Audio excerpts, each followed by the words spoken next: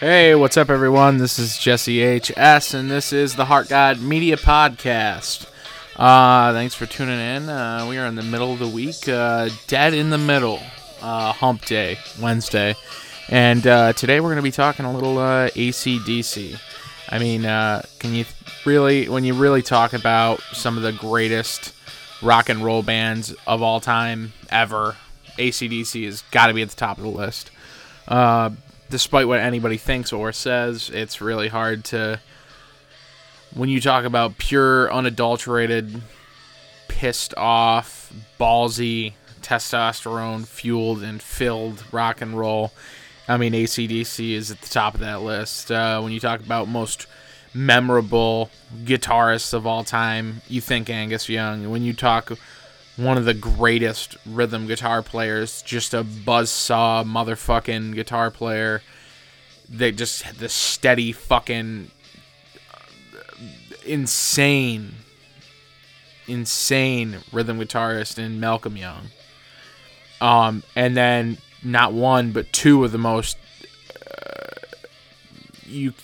memorable, recognizable, legendary rock and roll voices of all time in, of course, Bon Scott and Brian Johnson. You know, it's crazy to think, you know, when you talk like just a band having one of the greatest singers of all time, but then having two of the greatest singers of all time. It's pretty crazy to think that they have two of the most amazing rock and roll singers of all time. It's really great, and this right here,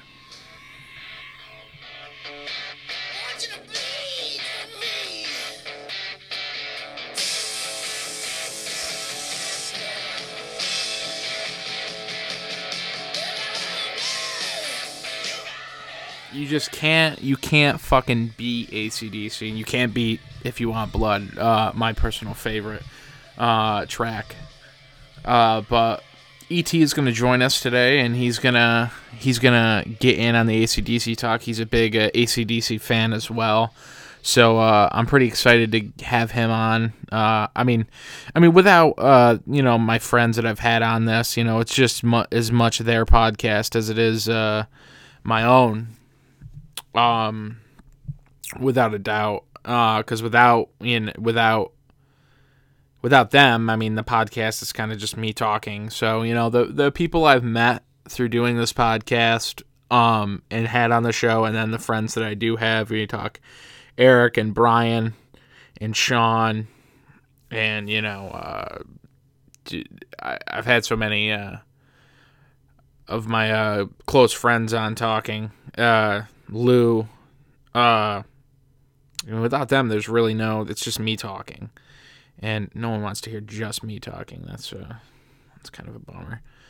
But, yeah, we're going to get Eric on the phone. And we do this really fly by the seat of our pants, fly by night, if you will. You know, I make the calls right here so you guys can hear. And while I'm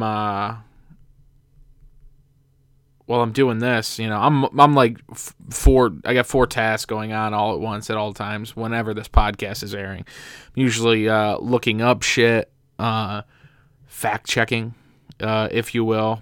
And usually getting a hold of somebody if someone's going to be on the line with us. But yeah, we're going to talk a little AC/DC and a little rock and roll with Mr. Eric Scott Tyler here. Let's pull up the old, shout out to Apple for making it fucking great to have FaceTime and all this shit that makes doing a podcast so fucking easy. I really, truly enjoy it, I gotta tell you.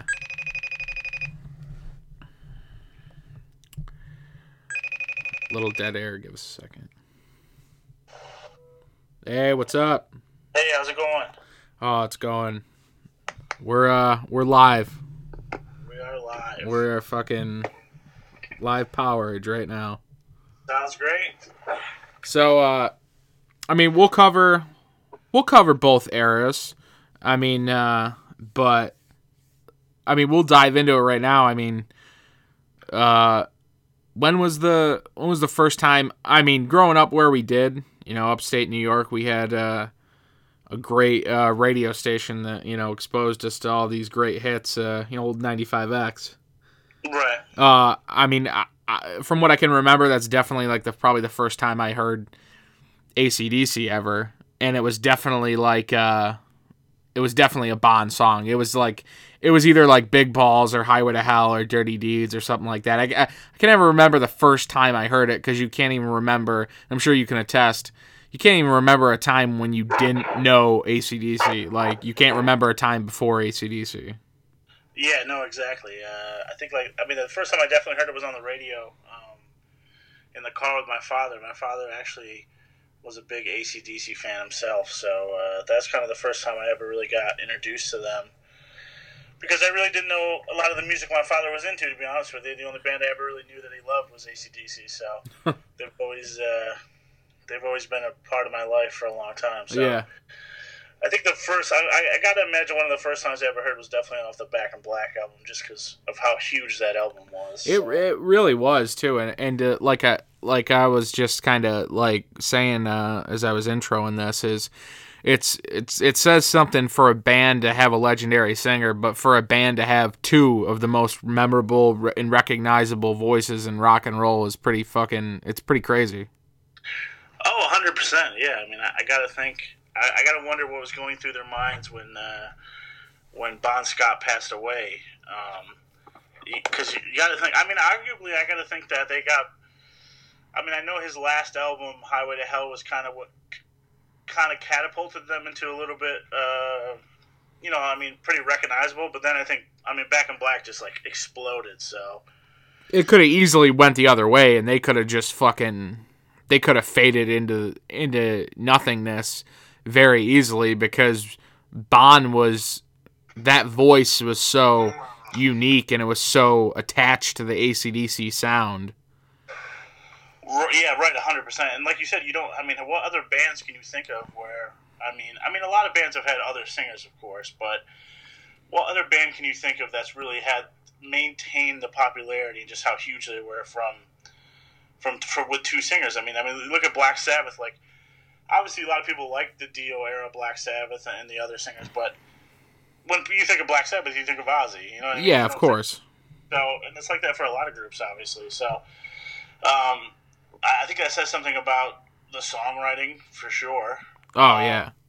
And then I don't know, they just had AC/DC has this way about them where if you're into heavy music or rock or anything, you can't not like them. I feel like they're so appealing to. If you listen to metal, if you listen to hard rock, blues, punk at a time, I feel like probably like their early years, I gotta think that they appealed to the punk audience. Maybe not so much their later stuff, but I feel like they're just one of those bands that's like just well respected. And they also come with a stigma where we've talked about it before, where maybe they don't, they're not super technical and stuff like that, like bullshit like that. But they're without a doubt, hands down, maybe the biggest rock and roll band ever. Probably. It's really hard to come across someone that doesn't know who AC/DC is of any age. Exactly, recognizable, super recognizable. Even their logo. Maybe if you haven't heard them. I'm sure a young kid, maybe you haven't heard them, but you've seen that logo, I'm sure. 100%. Well, perfect example, you go and you'll see a million different ripoffs, and that logo with the lightning bolt in between. You talk about infiltrating pop culture, fucking, was it Beavis? Did Beavis wear the AC/DC shirt? Or yeah. Beavis was Metallica, right? Yeah, one of them wore Metallica, one of them wore AC/DC. Wait, it was Butthead with the AC/DC, that's right. AC/DC, there you go. So. Well, Beavis kind of looks like Hetfield, so I can kind of see that. Definitely does. But, you talk about infiltrating pop culture, but how many times have you seen, a shirt that says, I don't even fucking know, anything where you could separate the two words and you see that fucking lightning bolt ripoff in between it, Yeah, it's definitely been mocked and redone hundreds of times by many different bands or whatever, or logos, companies, but So for sure, they're definitely like definitely noticeable to almost any in the mainstream media or just pop culture at all. So And I like what you said too about saying, at one point they had to have appealed to the punk audience, which, I mean, when you really think of Bon Scott, I mean, there's few frontmen I can think that are more punk rock than Bon Scott. Yeah, that's what I mean. I feel like they had, I don't know, like I obviously love AC/DC and I love both of the, I guess you could say the two different eras, but I just feel like with the Bon Scott era, they had a more like intense, I don't know, just like more like in your face kind of, where I feel like they weren't making like these big, not that they don't have that with Brian Johnson, I just felt like they had a different edge to them with Bon Scott. And then you got to think like, I mean, Bon Scott died so young.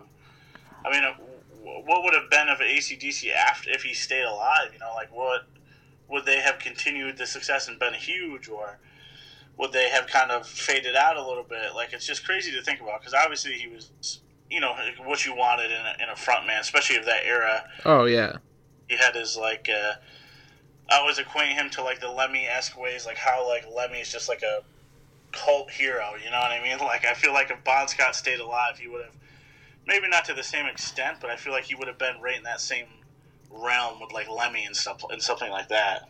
Oh yeah, I mean, and yeah, I gotta agree. Like there was definitely a different edge, and I don't know if maybe they seemed like, and I don't want this to sound negative at all, but maybe they seemed a little more professional with Brian, at least like, and I don't mean that as a negative thing at all. Either Bon or Brian, but with like Bon, like one of the things I always loved about Bon was fucking like shirtless, wearing a cut-off jean jacket, just like hairy chest, like pissed off. You could tell he was just like half in the bag, and he was just like, he definitely did bring like an edge, like. For sure. And then when you like go into like the song like lyric wise, I think it all remained relatively in the same ballpark. Right. But like you think about like one of my favorite songs is Shot Down in Flames, like just like just like the storytelling aspect of that band too.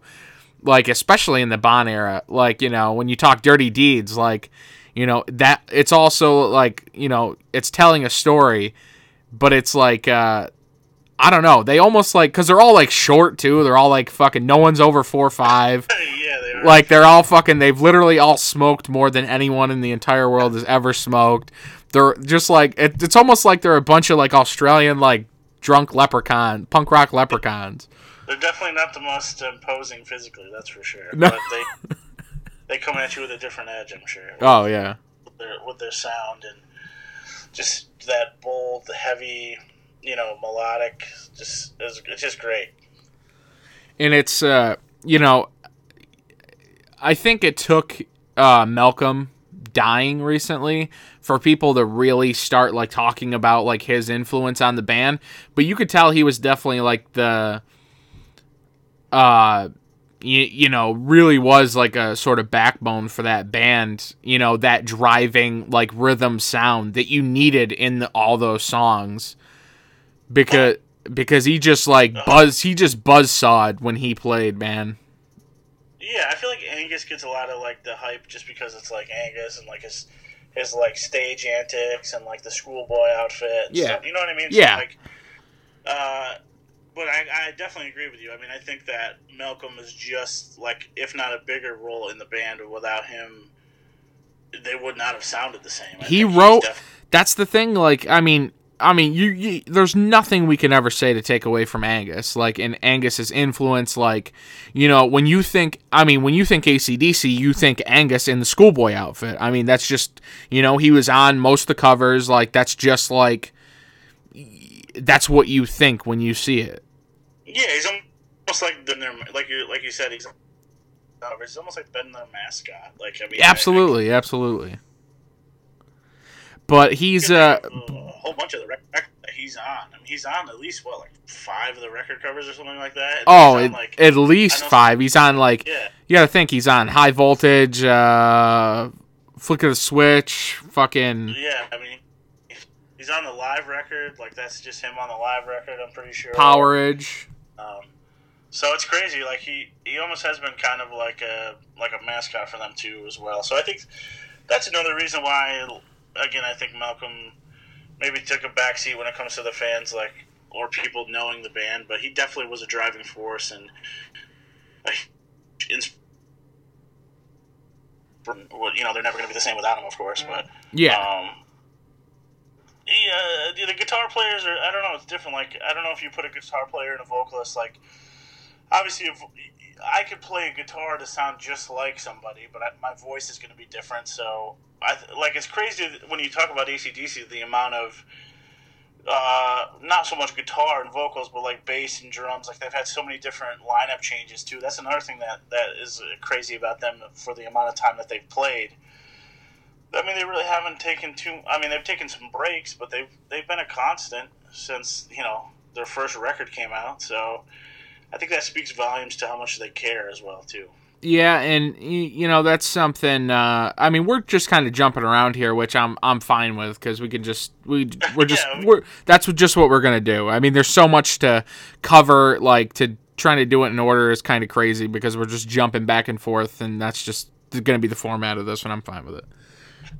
But yeah, I mean that kind of speaks to, when Brian had his hearing issues, I think Brian's a little bit older than the rest of them too. And I think Brian had talked a little bit about, like, at least not, if not wrapping it up, at least, winding down a little bit and not doing as much as they have been. So I think there's been rumors that he was talking about that. So then when the hearing thing happened, I think they were just like, listen, we don't want to stop. We don't want to take a break. We don't want to wait for him. Like, it is what it is. Like, I mean, they kind of did him dirty. Because I don't know if you remember, but Jim Brewer, like, who was kind of like friends with Brian Johnson, like, kind of outed, like, what really happened. Right. Like, that Brian got sent home. He said he couldn't do it. They were like, okay. And they sent all of his shit that he's ever, like, had, like, at the headquarters, their main practice space. I imagine it's like a fucking warehouse or something. Like, I can't imagine. But, like, they sent everything to him. They, like, fucking, like, mailed it to him, and all the shit showed up, like, on a trailer or something at his house or whatever. Yeah, that's definitely messed up, of course. It's got to be bittersweet. I mean, it's not like, I'm sure Brian Johnson wanted to end. Obviously, it's due to health issues, so I can imagine me being in that spot. I would not be very happy about it. No. If that happened, I would be pissed, definitely. And I guess he just recently sung, I think, in the last few months at, like, the first show he's played live in I think it was a charity event, and he played a few songs live, and it's the first time he had been on stage since, his last show with AC/DC, but... Right. And I mean, but like you said, I think the determination to just keep going too and to not stop, I think, is driving. I mean, honestly, I think it's what's keeping, like, Angus alive at this point, is just keeping that band going. I mean, probably, right? I mean, he's the only, like, really, like, original long-term member right now. Yeah, I mean, you got Phil Rudd is out because he tried fucking putting a hit on somebody. Like, yeah, he's out. You fucking talk about life imitating art with fucking you doing the dirty deeds done dirt cheap for fucking real. No, exactly. I don't even know who's actually. Now that I think about it, I don't even know really who's playing bass for them. Who the fuck is playing bass? Cliff Williams, I think, stopped like 2 years ago. So. Yeah, Cliff ended after that last run with Axl. Yeah, so I know, like, Axl's obviously, and I'm pretty sure, like, Steve Young is playing guitar now. Yep, which is Malcolm and is it? I think it's Malcolm and Angus's nephew. It's their other sibling's son. Yep. Which nephew. He's like fucking in his 50s. Like, what the fuck? Yeah, like we say nephew, but yeah, he's an old man as well, or he's an older guy as well. So, and then I think Chris Slade, yeah, who played with them in like the early '90s and like I think maybe the late '80s as well. But I'm not really sure who's playing bass now. So, no fucking way. Like, I don't know who either. Like, and I'm like looking into it now, and it says George Young, So how many fucking young siblings and fucking relatives are there? Yeah, I don't know. That's crazy. Well, I mean, at least they're keeping it in the family, so I guess you got to be happy about that. So. Yeah, right. But yeah, I mean, whatever you want to go from here, we could discuss albums or. Well, if you had to, all right. So we'll go back to Bond. I mean, what's your favorite Bond record? I'm trying to think here. I mean, probably Highway to Hell. Probably my favorite Bond record. It's really, and I know like there's been like a lot of Bond talk lately, and I don't know if it's because Malcolm died and like there's been, the AC/DC talk's been like just like more fresh, fresher than it has been, but I see they're doing like a tribute in LA to the Powerage album. They're playing the whole thing in its entirety, like a bunch of like Nikki Sixx and like who the fuck else is doing it? There's like a couple celebrity, like Bill Burr is involved with this. Like, oh yeah, you know what? I saw this. Yeah.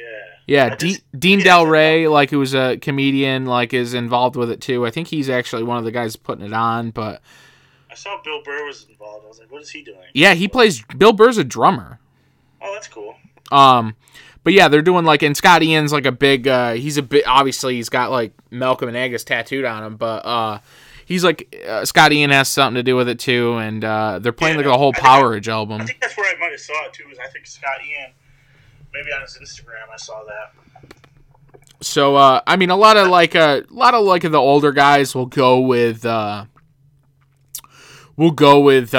think Powerage. At least it seems like that's like that or like High Voltage seem to be like the go-tos for the favorite albums. But I gotta agree with you. Highway to Hell for me, definitely. It just seemed like they had really honed in on that, like that sound for sure. When you talk about, obviously like Highway to Hell, Shot Down in Flames, If You Want Blood, like those singles that you heard. Like I don't think Shot Down in Flames was a single, but the singles that you heard on that record, like you hear them in so many fucking movies. You hear fucking, Highway to Hell and If You Want Blood, like. Yeah, I gotta think Highway to Hell is probably arguably maybe their second most famous song, other than maybe like Back in Black. I mean, I feel like you hear it commercials, you go to stadiums, you hear them in stadiums. I gotta think that those gotta be like, it's gotta be like up there with the top 3 most popular songs. So. Oh yeah, for sure.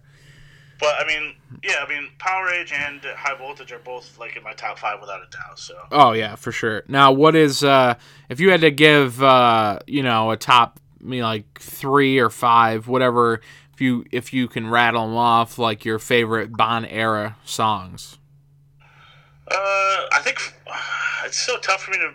I think If You Want Blood is probably my favorite. I just think that song is so awesome. Yeah, it really is.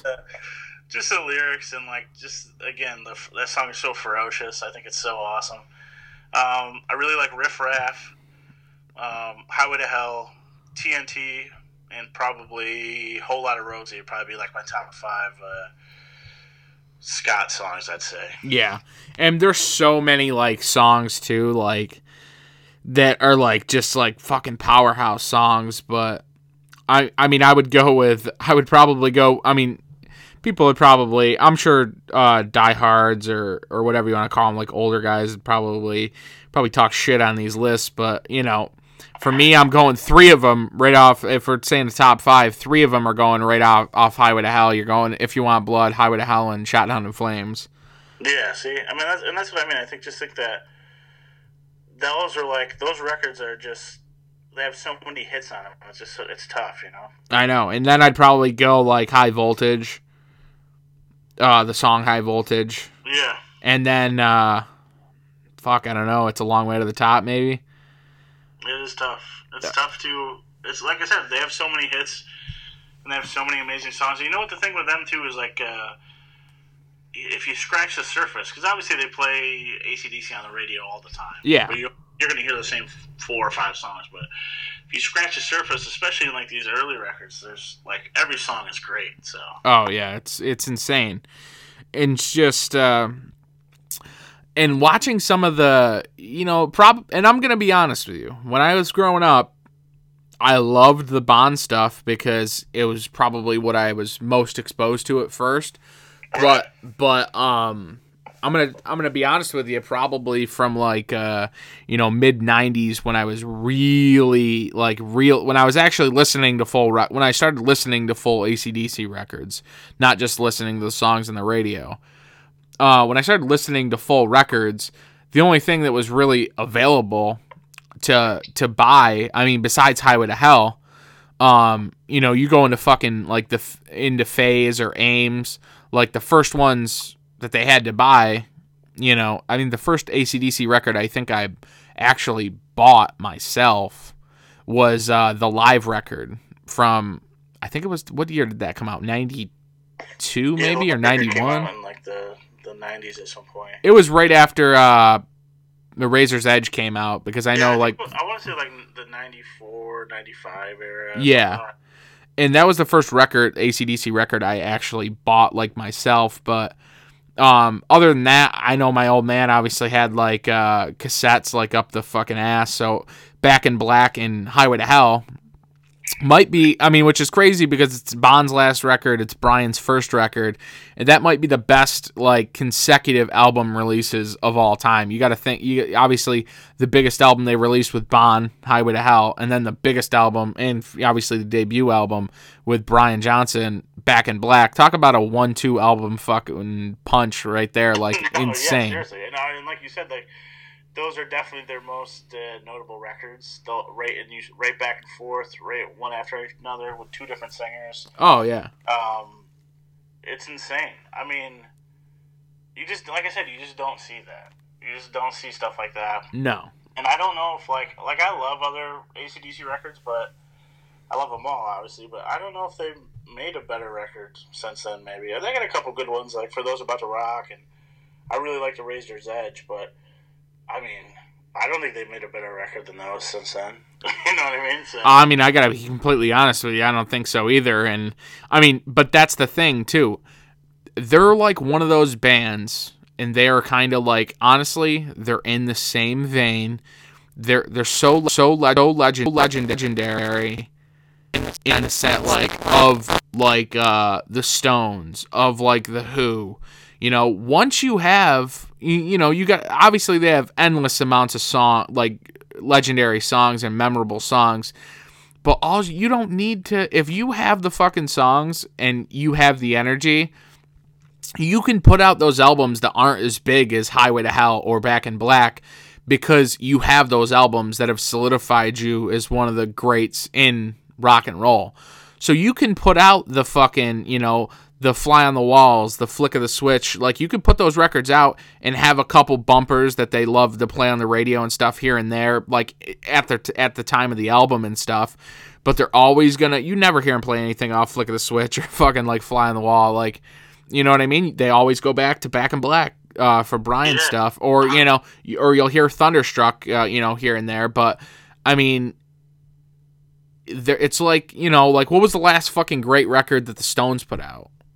You know what I mean? It was something from the fucking 70s. Right. Yeah, I mean, it is something. I didn't really think about it that way, but you're right. It's like, if you put out, like, one of the greatest records of all time, arguably, and in your early days, like, do you rest on your laurels there, or do you... I mean, obviously, I'm sure in their heads they're not thinking that way. Obviously, I'm sure if you asked them, every record they put out they love, and they think it's just as good, but... From a fan perspective, I'm sure, if you asked 100 AC/DC fans, they're probably not going to tell you that Rock or Bust is better than Back in Black. Exactly, so, yeah. But yeah, I didn't really think about it that way, but it's true. I mean, there's a lot of bands that have done that where they're, I mean, I feel like not so much, I wouldn't put AC/DC in this category because they still, they've toured and they put out other records, but I feel like there is a lot of bands who have had great hits back in the day, and then they just keep playing off those hits, you know what I mean? They're not really putting out anything new. They're just kind of... oh, yeah. I mean... And I think, like I said, that's what's different about AC/DC is they're still pumping out records. They're touring. They were touring, obviously, I mean. But, and I just think it shows that they're actually just not kind of just trying to be just rock stars. Which, obviously, they're huge rock stars. But you know what I mean by that. Like, they care about the music as well. So. That's what I always loved about them too. Like, is they never like, I don't know. It just says something for really being a fan of music. That's what they were about. You know what I mean? They didn't like change their style. They never had another thing I fucking absolutely adore about the band is they never had a ballad ever. Yeah, no, it's just rock and roll all the time. Like no fucking ballads. Exactly how you would describe them to someone who never heard them. You want to listen to just straight up rock and roll heavy metal about just women and the devil and whatever. You know what I mean? That's what it's about. Just like drinking, like gambling. That's like exactly why I say like they're just like they're like one of the biggest rock and roll bands. They just don't care. They're not trying to fit any mold or appease anybody but themselves. And that's why, like I said, I always put them in the vein of a Motorhead, which obviously I know they sound differently, and Motorhead gets a lot more of the heavy metal buzz, like a lot more heavy metal people like them and punk or whatever. Right. I just feel like they're very similar to me because they're just fucking straight up rock and roll bands singing about whatever they want, singing about what they love, and they're not changing for anybody. And that's why they're two of my favorite bands ever. So. Yeah, absolutely, and it's funny to think like what Bon Scott what would they have put out if Bon Scott, didn't die in his early 30s. Yeah, I mean the dude was 33 years old, so I mean that's insane. That's super young, obviously, and who knows what they would have done. I know, and he was. I don't know. It was just in watching some of those live videos and watching how he was on stage, like there really wasn't, and he didn't honestly like. I mean, by the time they blew up, like he was only really in the like spotlight, at least in the States, like only like a few years, and really only on the last album cycle, Highway to Hell. Where people all around the world were getting a dose of Bon Scott, and then of course he dies. So right. It's really interesting to see what they would have, really become if he would have stayed alive. Yeah, you got to question it being a fan too. Like you got to think that would they have maintained how big they were or are still. I mean, I think their last tour was like one of the most expensive concerts of that year. Yeah. Like would they, because like I said, Back in Black was such a huge album for them. So. And that was the album right after Bon had passed away. So I got to think, what if he stayed alive, and what would that next album been like? Sometimes I question their commercial success. I don't know if it would have been as commercially successful. You know what I mean? I still think it would have been big, but for some reason, when I think of Back in Black, I think of it being like just like a huge commercial. Like I think when I looked into it, it was like 22 times platinum in the United States alone. So yeah, which is. It really is insane, and maybe they wouldn't have been as big if Bon stayed alive, because he did bring that, like, I don't think people were ready for Bon Scott, honestly, like, yeah. I mean, when you really think about, like, I mean, obviously, like, you look at someone like, who Bon kind of reminded me of, is Iggy, like, Iggy, singing with his shirt off and just wearing tight jeans and, like, being like super like wild and stuff, like people Iggy never translated to the mainstream really. Right. So you know what I mean? Bon was a little, and then when you get Brian in there, I mean, I don't think I wasn't sure the guy had a face besides like the tip of his nose and his chin until like the last 10 years when I actually saw him, with like a light under his fucking like with his kangaroo hat on. But because he just like was hidden under that hair and that hat, and it was just the voice, like. Yeah. No, you're right though. Like, there's a lot of bands that have been around for a long time that, in the genre or on the underground or whatever you want to call it, are huge. But commercially, again, they're not the most mainstream. And I feel like AC/DC bridged that gap where. You could talk to anybody about them, and then you're going to know AC/DC. But again, like, not to keep bringing up Motorhead, but, like, obviously a lot of people, like, Motorhead was huge, but, like, they still weren't. They didn't really reach that commercial success. You know what I mean? Like, No, they were a cult band. They were a cult band on the street and be like, "Do you know who Lemmy is?" And they would have no idea. So, well, it's the same thing. And I mean, granted, I mean, Rush is bigger than both of those bands, but Rush is kind of the same way. Like, not everybody, like, you know the songs, but you don't know, like, no one, right. you know what I mean? Rush is the same way. Rush fucking was, like, selling out stadiums and stuff. And, like, it's the same thing, I mean, Metallica did, too. Like, if Metallica never put out the Black Album, let's say they didn't put a record out for, like, 5 years after, and they didn't sign with, or you know, they never put out like something like the Black Album. If And Justice for All, like that era, you know what I mean, when they were like literally a cult band and they built themselves up without radio play. Right. Metallica was a fucking arena band before they even put the Black Album out. They were an arena band. They made themselves, and then they became a fucking football stadium band when they put out the Black Album. Oh, 100%. The Black Album definitely, it's funny because Back in Black and the Black Album, yeah, they definitely were like the record that propelled both those bands. And then, you know, it's weird because Metallica after the Black Album was such a weird time for Metallica, you know what I mean? Oh, yeah. Trying to find a sound almost. But you look at Metallica, look at all these bands that you know they have direct influence on or from AC/DC. When you talk, like, obviously Scott Ian from Anthrax, like, James Hetfield, he's praised Malcolm Young a million times.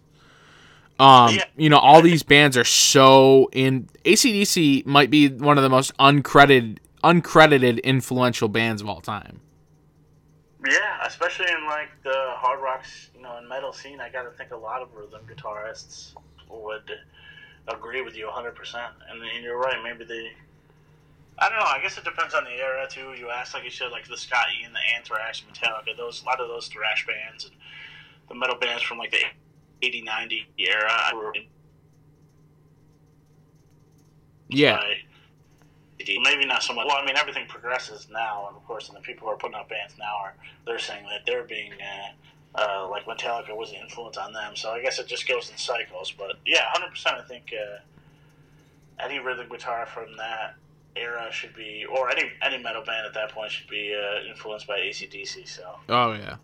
Now, I mean, what's your favorite? I mean, obviously, it's gonna be a given to say that Back in Black is our favorite. Brian album. But what's your favorite? What are some of your favorite Brian songs? Obviously, I like a lot of stuff from that record. Like Hell's Bells is like probably like when I was younger, I fucking loved that song. I play that song all the time. Oh, I mean, with the big bell like donging and like yeah, like such a rad beginning and it's awesome. And then you know, I really like Heat Seeker. Was one of my favorite ones, and maybe not so much mainstream song. Thunderstruck, Back in Black. You know, Safe in New York City, I think is an awesome song. I love that song. Oh yeah. And then like if I had to pick like a song from maybe like their newer records, like it's always tough because I feel like I don't know, like I guess I didn't really connect with I love the new records, but I didn't connect obviously with them as much as I connected with the earlier records. But I really like on Black Ice the song War Machine. Oh yeah. Favorite too. But something I didn't realize about that song, and I didn't realize about AC/DC at all, is like when we were talking about doing this podcast, I wanted to look up about like how they were when we're talking about mainstream media and like awards and stuff like that. I looked up like because I know that they were nominated for Grammys, but I found out that they actually never won. The only Grammy they ever won was actually for that song. Really? In 2010, which I thought was insane. I feel like in that genre they should have won a bunch of Grammys. Jesus, you'd think.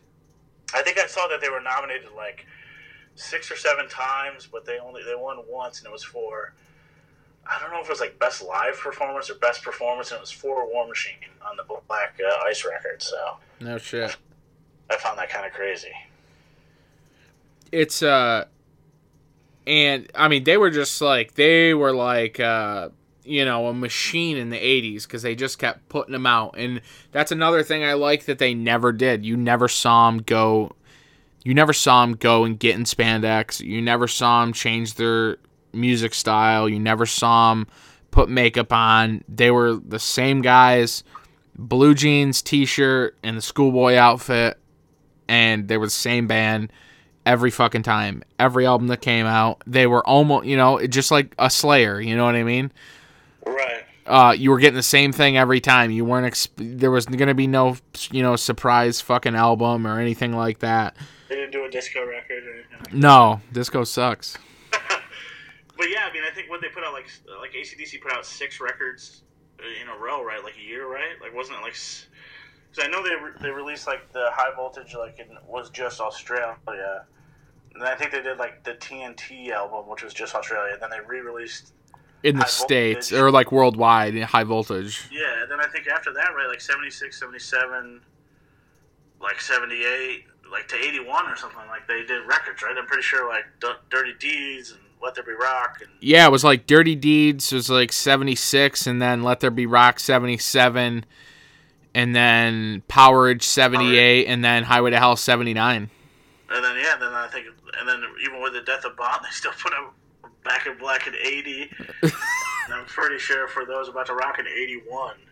And then I think there was a little bit of gap between that and, like, Flicker the Switch. I think it's like, I don't know if it's like 2 years or something like that, but that's the thing about that. 6 years of an AC/DC record. Nowadays, you don't see that. You don't even see that with, like, smaller bands. I know. And that's insane. It's like, you got to figure for every record you put out, maybe there's, 12 to 15 songs on the record. Like, they're probably writing, like, 20-something songs for every record. So I know. That's like an insane amount of writing for it. It's fucking crazy. It's crazy. And then, like I said, like, even after that, they were fairly up until, like, 1995 with Ballbreaker, right? Like, there wasn't too much of a gap. Yeah, they were pretty consistent, and there was only, like, a few year gaps as they, like, went on and stuff. And then, their only records post-2000, obviously, like, Stiff Upper Lip, Black Ice, and Rock or Bust. What did you think? What did you think of Rock or Bust? Obviously the last studio album. Yeah, I mean, I feel like it's really reminiscent of their more other recent records. I like it. I think it's kind of more different from, like, their originals. I think, like, there's songs that really stand out to me. It's not like the whole record I don't, like, really fall in love with, but it's the same thing. Like, great lyrics and just great rock and roll. You know what I mean? It was a little more. Like I said, with the same satire, talking about women, gambling, drinking, and the devil. Yeah. Who doesn't like most of those things? I know, right? And it's the song Rock or Bust, I heard it and I was just like, it's good AC/DC tune. But recently, I think it was last summer, I was listening to the full record and stuff, and it's a good record. Obviously those guys are all in their 60s. So there's going to be, it seemed like there's a little bit more of a laid back vibe with it, a little more blues influence. Yeah, definitely not as, like, as heavy. It's not like Thunderstruck, the riff in Thunderstruck. Right. But Rock or Bust is a great fucking song. I love that song. Yeah, that is one of the better songs on that record. I think, like, there's one called Dogs of War I really liked on that record too as well. So, like I said, like, I don't think there's any record I really hate, which is weird because a lot of bands you can think of, like, when you think of bands who put out a lot of stuff, like, especially in the metal scene, like, you look at Slayer and people are like, oh, I don't like Diabolus and Musica or whatever, or you think of Metallica and I don't like Load or Reload or Saint Anger, but, like, you can't really, at least me personally, I can't really say that about AC/DC. I don't think there's, like, one record where I'm like, oh, that record's awful. No, like, I'm the same way, and I almost like it relate it to, like, it's like your friends being in a band. I mean, obviously we're not fucking friends with AC/DC, but, like, I put it like being friends with a band. Like, you love them so much that no matter what they put out, you're gonna dig it, even if you don't dig it more so than other albums. It's like, your brother's band. Like, oh, fuck yeah, like, you know what I mean? You know what I mean? You there? Yeah. Oh, okay. Why are you silent? You froze up on me. Oh, sorry. But yeah, it was just like it's you can't help but like maybe it's just 100%. maybe it's their attitude too. Like you can't help but like even if you're like you don't obviously you don't dig Rock or Bust as much as you did Razor's Edge or Back in Black, you can't help but just be like love and respect what they're doing. So like you're into it regardless. Exactly, and I feel like if you're a fan and you're on it, you're on board, and you're not gonna. And I feel like they don't give you many reasons to complain. You know what I mean? Like they didn't, like you said, they don't change their sound. Really, it's the same lyrical content. Pretty much for the most part, the music's just as heavy. Maybe a little more bluesy influence in their later years, but I think they've always had that stigma of like the blues rock. Oh yeah. Anyway, so. Yeah, like I said, I really don't think they have like the super weak album where I'm like, oh, I hate that record. So. I mean, and I'm the kind of the same way with a lot of bands. I think. I mean, when you talk like when I think Metallica too, like I don't hate Load or Reload. I mean, in like the early to mid 2000s, I was like, oh, those are kind of like their rock whack albums. Like I'm not into them as much as I'm into Ride the Lightning and Master. But, like, now, like, I love those records because there was always songs I loved on them, but, like, re-listening to them probably over the last, like, 10 years and just keep rocking those records, and Saint Anger included, like, there's tons of songs on those three records that I love, but those are obviously the least liked Metallica records for sure. Yeah, 100%. And I feel the same. I'm right in the same boat as you.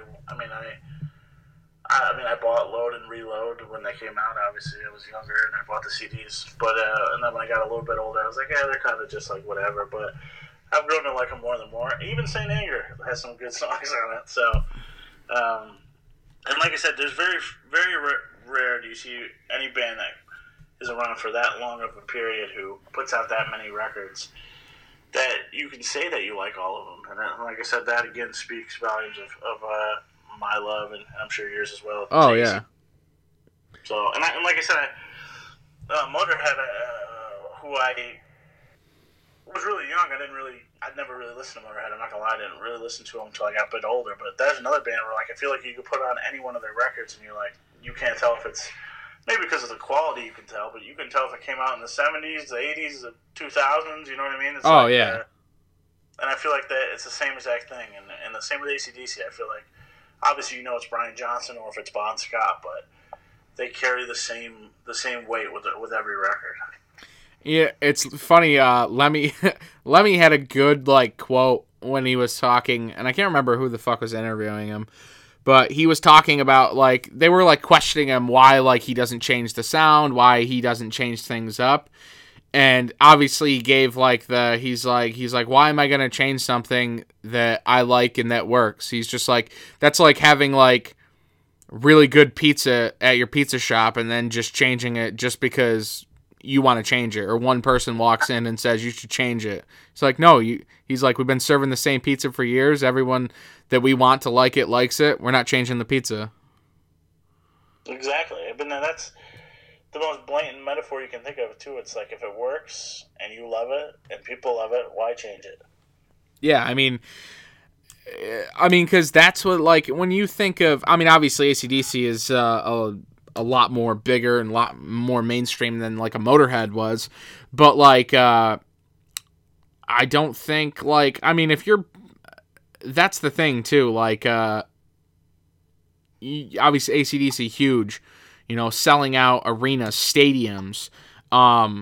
They're not making music that like, you know, Rock or Bust wasn't selling a couple million fucking copies. You know what I mean? I mean, I think it ended up selling quite well because it's AC/DC. It's just gonna sell well. But you know what I mean? They're not like they were never trying to like do it to make money. They were never trying to like get in on a fad. Like, you know what I mean? Like.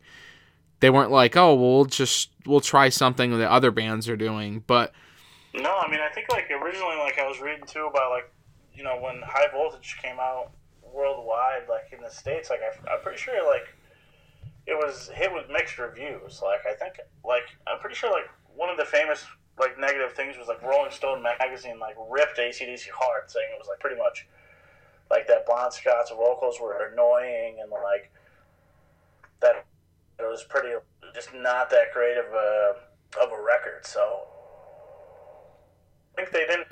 I don't like. I think the other records were a little bit popular, but I'm pretty sure like they didn't hit like the Billboard like 100s until like or like above 100 until Highway to Hell. I want to say. Yeah, and it's So, imagine if like you said though, like imagine if they listened to that or they saw that like review these reviews and like, oh, people don't like it, we gotta do something different.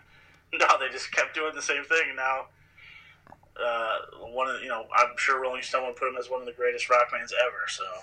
Oh yeah, exactly, and like but Rolling Stones like traditionally and famously like trashed like fucking like Led Zeppelin 4 and like. Yeah, fucking some of the best rock and roll records of all time. My favorite scenes in I know one of your favorite movies, Almost Famous too, when Jason Lee's character, Rolling Stone was ripped like Zeppelin and the Beatles and all that. So.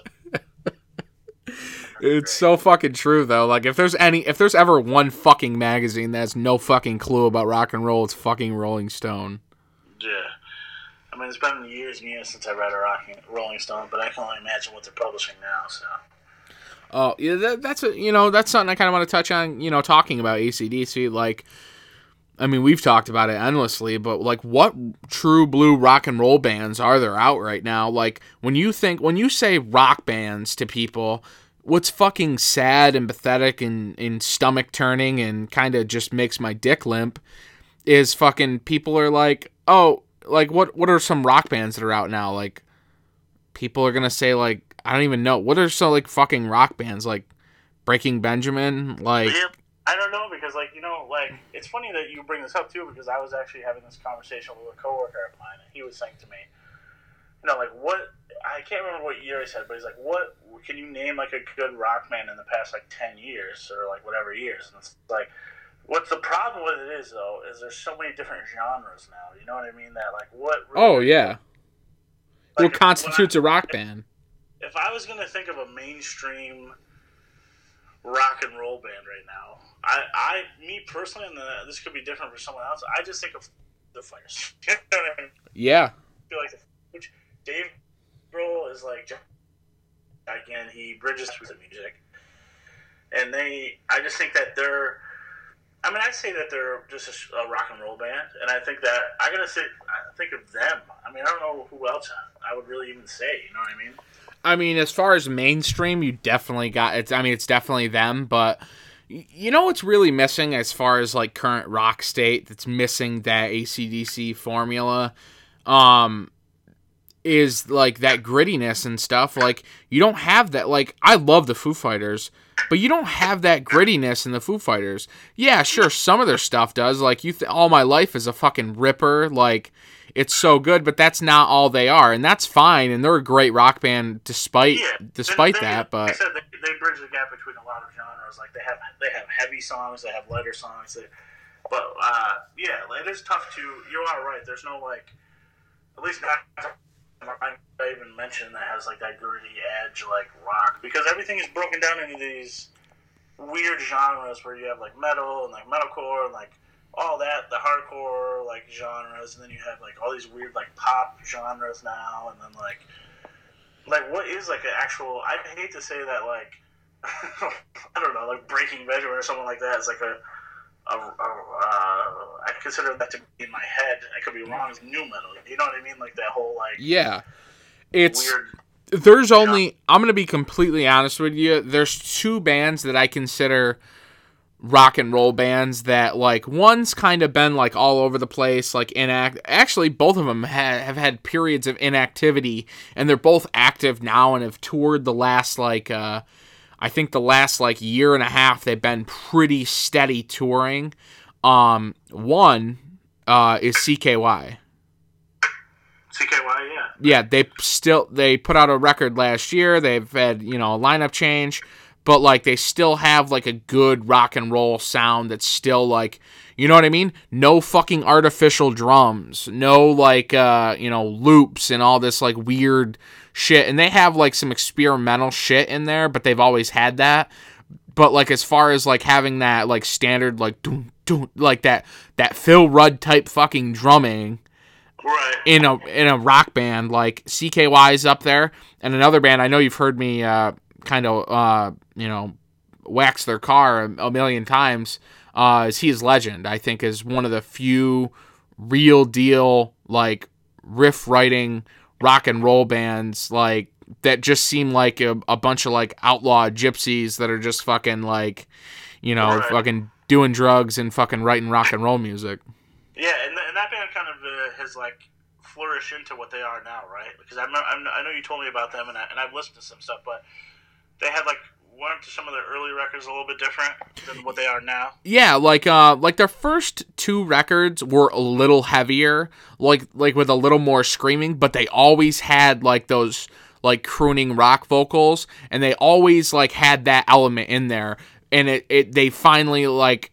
I think after when their third album came out, and they actually broke up after that third album came out, but even on those first two records, they have like their first record, their first full length is called I Am Hollywood, and there's like some of their best like rock songs are on that. So they've had elements, and they came out in a time, and they were on a fucking record label that was like more or less like a metalcore, like, I mean, that was actually a Christian label at the time. They came out on Tooth and Nail, Solid State, and they came out, and so they were kind of lumped in, and they toured like bands like Under Oath and shit, but they weren't that screamo band that kind of people kind of wrote them off to be initially. They always had the riffs, they always had solos, they always had like crazy like drum fills, and like they always had that like rock sound. It's become way more pronounced, and anybody that's listening to this, I can't recommend their last album, Few, enough. It's a great rock album. And that band's gotten better and better and better, and their last two releases are arguably their best, for sure. Yeah, that's all. If I could think of a couple, just rock and roll bands too that have come off to mind. One of them for me is Queens of the Stone Age. Oh yeah, of course. I think their newest record is definitely just like kind of like a straight up just like fun rock and roll record, and anybody who likes, anybody should check them out definitely. But then the other bands that kind of people maybe not know about is actually a band I just saw recently who I'd never really heard before are called Black Star Riders, which is members of Thin Lizzy. Yeah. Yep. They have that just like Thin Lizzy, just rock and roll vibe to them. Really catchy songs, really good. And then the other one would be they're maybe a little bit more cheesy, but Chris Jericho, the wrestler's band Fozzy. It seems like he's trying to keep that like rock and roll dream alive. I mean, they come off maybe a little cheesy with some of their stuff, but I don't know. Their new record has some catchy songs. I can't lie. So yeah, and that's a band I love Chris Jericho. Obviously, you and I are huge wrestling fans, and I've always loved Chris Jericho as a performer and stuff. I never liked any of the Fozzy stuff I heard prior to the Judas record that came out last year. And that record's got, like, I think out of all the songs, I think there was only one or two songs that I wasn't feeling. The rest were all bangers. They were all pretty sick. Yeah, I just think it's, and I feel the same way. Like, I knew he had that band. I knew they were like a rock band or whatever, like borderline metal. But, I never really gave him too much of a chance. Everything I heard was kind of just like whatever. But I don't know, the new record, especially the new single, or like the single, the title track is, I don't know. I like the song, and I think another one who, Chris Jericho understands rock and roll. He likes a lot of the classic bands, and I think he's trying to keep that alive. So. Oh yeah, definitely, and it's And that's something that gets lost, and I'm glad you and I can have the conversations like this where we talk about rock and roll bands, because like you said, there's so many genres now, and I feel like, last week I went to, a Hatebreed, Crowbar, Casey Strain, Twitching Tongue show, I feel like maybe 2 or 3 people there I could have a honest to God conversation about AC/DC, and 2 of them were, one of them was probably Kurt Windstein from Crowbar. You know what I mean? Because like I feel like if you like hardcore metal, and you, at least especially in the younger aged fan base, like you don't listen to anything else. Like if you like, and I love all the, I'm a fan of all music. I'll listen today. Like I was listening to Harm's Way, Tears for Fears, the Deftones, and the Deftones. Like that's what I was fucking listening to today. Like, you know what I mean? I fucking listen to everything. I don't classify myself, like, I mean, deep down inside, I'm like a rock and roll heavy metal kid, because that's what, like, where I found and loved and discovered music. But at the same time, like, my favorite band of all time is the Ramones. So like I have I have a punk rock mark in my heart because I'm the hugest Ramones fan of all time. Yeah. The Ramones have like they're another one where I feel like everyone, even in metal or hardcore or whatever, loves it. Ramones are kind of universally. That's what's the most punk rock thing about the Ramones too, is they never called themselves fucking punk rock. They were always a rock and roll band. And just to touch on what you were saying too about I don't know, like people listen to a certain type of music, they feel like that's all they can listen to, or other things are not. We always talk about how people are very cliquey and they they can't appreciate a band like AC/DC. Maybe they call them lame or something. It's just like, that's how all. So. Yeah. Now, I guess to wrap up the AC/DC talk, what did you think? Did you see or listen to or watch any of the videos with Axl singing for AC/DC? I did, actually. I saw some of it. At first, I wasn't a fan. I just think about it, and I'm like, man, part of me wants, like, I was being selfish, thinking, like, man, why don't they just stop? But then I, thought about it, and I was actually listening to Jericho's podcast with Scott Ian a couple weeks ago or whatever, and he was talking about, they talked about AC/DC, and they talked about how they would be excited for a new record and stuff like that. So I went back and I watched, those videos, and I thought, maybe this could be cool. Obviously, I know you're a huge Guns N' Roses fan. I like Guns N' Roses. It would be interesting to hear new original material, I guess I could say. You know what I mean? Oh, definitely. And I will say, I think Axl is obviously, his voice is more relatable to the Bon Scott, or at least it kind of catered to the Bon Scott material more. That's kind of how I feel too. Is actually he's a lot more reminiscent of Bon. So. And they were busting out songs they hadn't played in a while, like Riff Raff and Sin City. I just think even if they change their name, which I know they're not going to do, obviously, because you're going to keep the AC/DC name, but that would be interesting if they did take that route and change the name to something different and have a super group. But I'm interested to see what comes of them. If they new original material would be interesting. So it happens. Yeah, it should be interesting. But two last things I wanted to talk about is obviously hearing songs in movies is great, and two of the second to the last thing I'll say is two movies we love have memorable AC/DC parts in them. One being Detroit Rock City, obviously, when he's getting hauled off. They play. Am I right? I'm not remembering that incorrectly, right? They play Highway to Hell when he's getting fucking drug off to the fucking Father Philip McNulty's fucking school of shit, right? Yeah.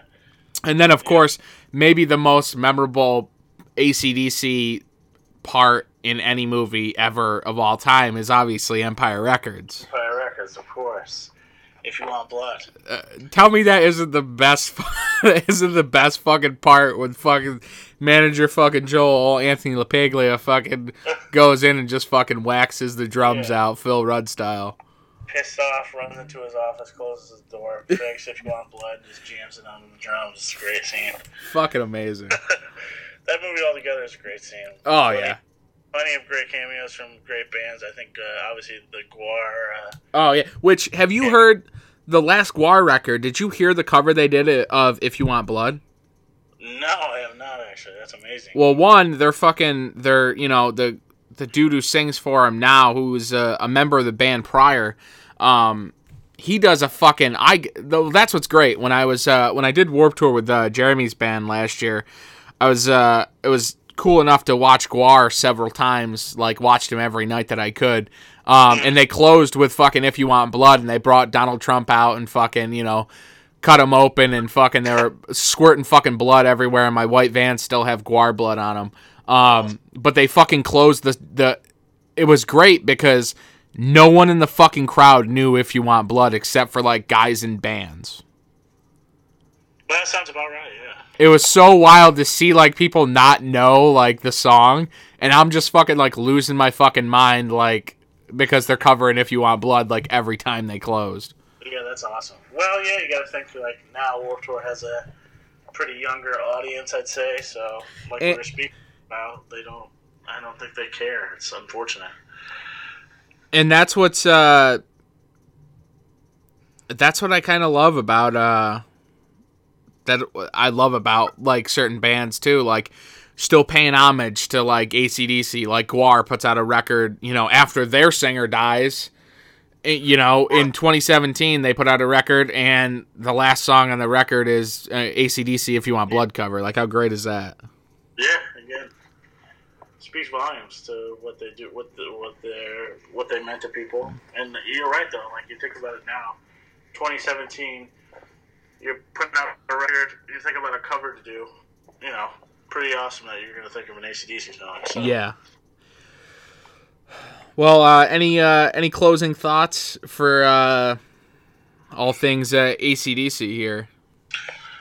No, I mean, other than the fact that obviously I feel like everyone should listen to them, both eras of, you know, listen to some Bond songs, listen to some Brian Johnson songs, and I think that if you're a fan of heavy music or rock and roll at all, that you should definitely give them a deep dive because they're by far one of the best rock and roll bands ever.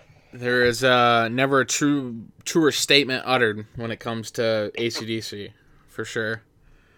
Yeah, this was fun. It's fun to talk about them. Yeah, it's good to, you know, it's good to do the music talk on this podcast too, because we get so wrapped up in the movie talk just because, I mean, I don't know, maybe it's easier to talk about because obviously I can't talk to Brian about fucking AC/DC too much. Like, I'm sure I could crack open a Depeche Mode conversation with Brian. Oh yeah, he would like that. But yeah, it's always good to do the music episodes. I'm glad we could do them because you're really the only friend I have that can fucking talk for an hour about AC/DC with me. Yeah. No, it's fun, and I think we like a lot of the same music, so it's good to be able to talk, and it's fun to do music ones. I've known this is like our third or something music one we've done, so yeah, we do more, definitely. Yeah, absolutely. Well, all right, man. We're gonna let you go. We're gonna call it a podcast here. All right, brother. I had a great time. Thank you. Yeah, of course, man. Thanks a lot. All right.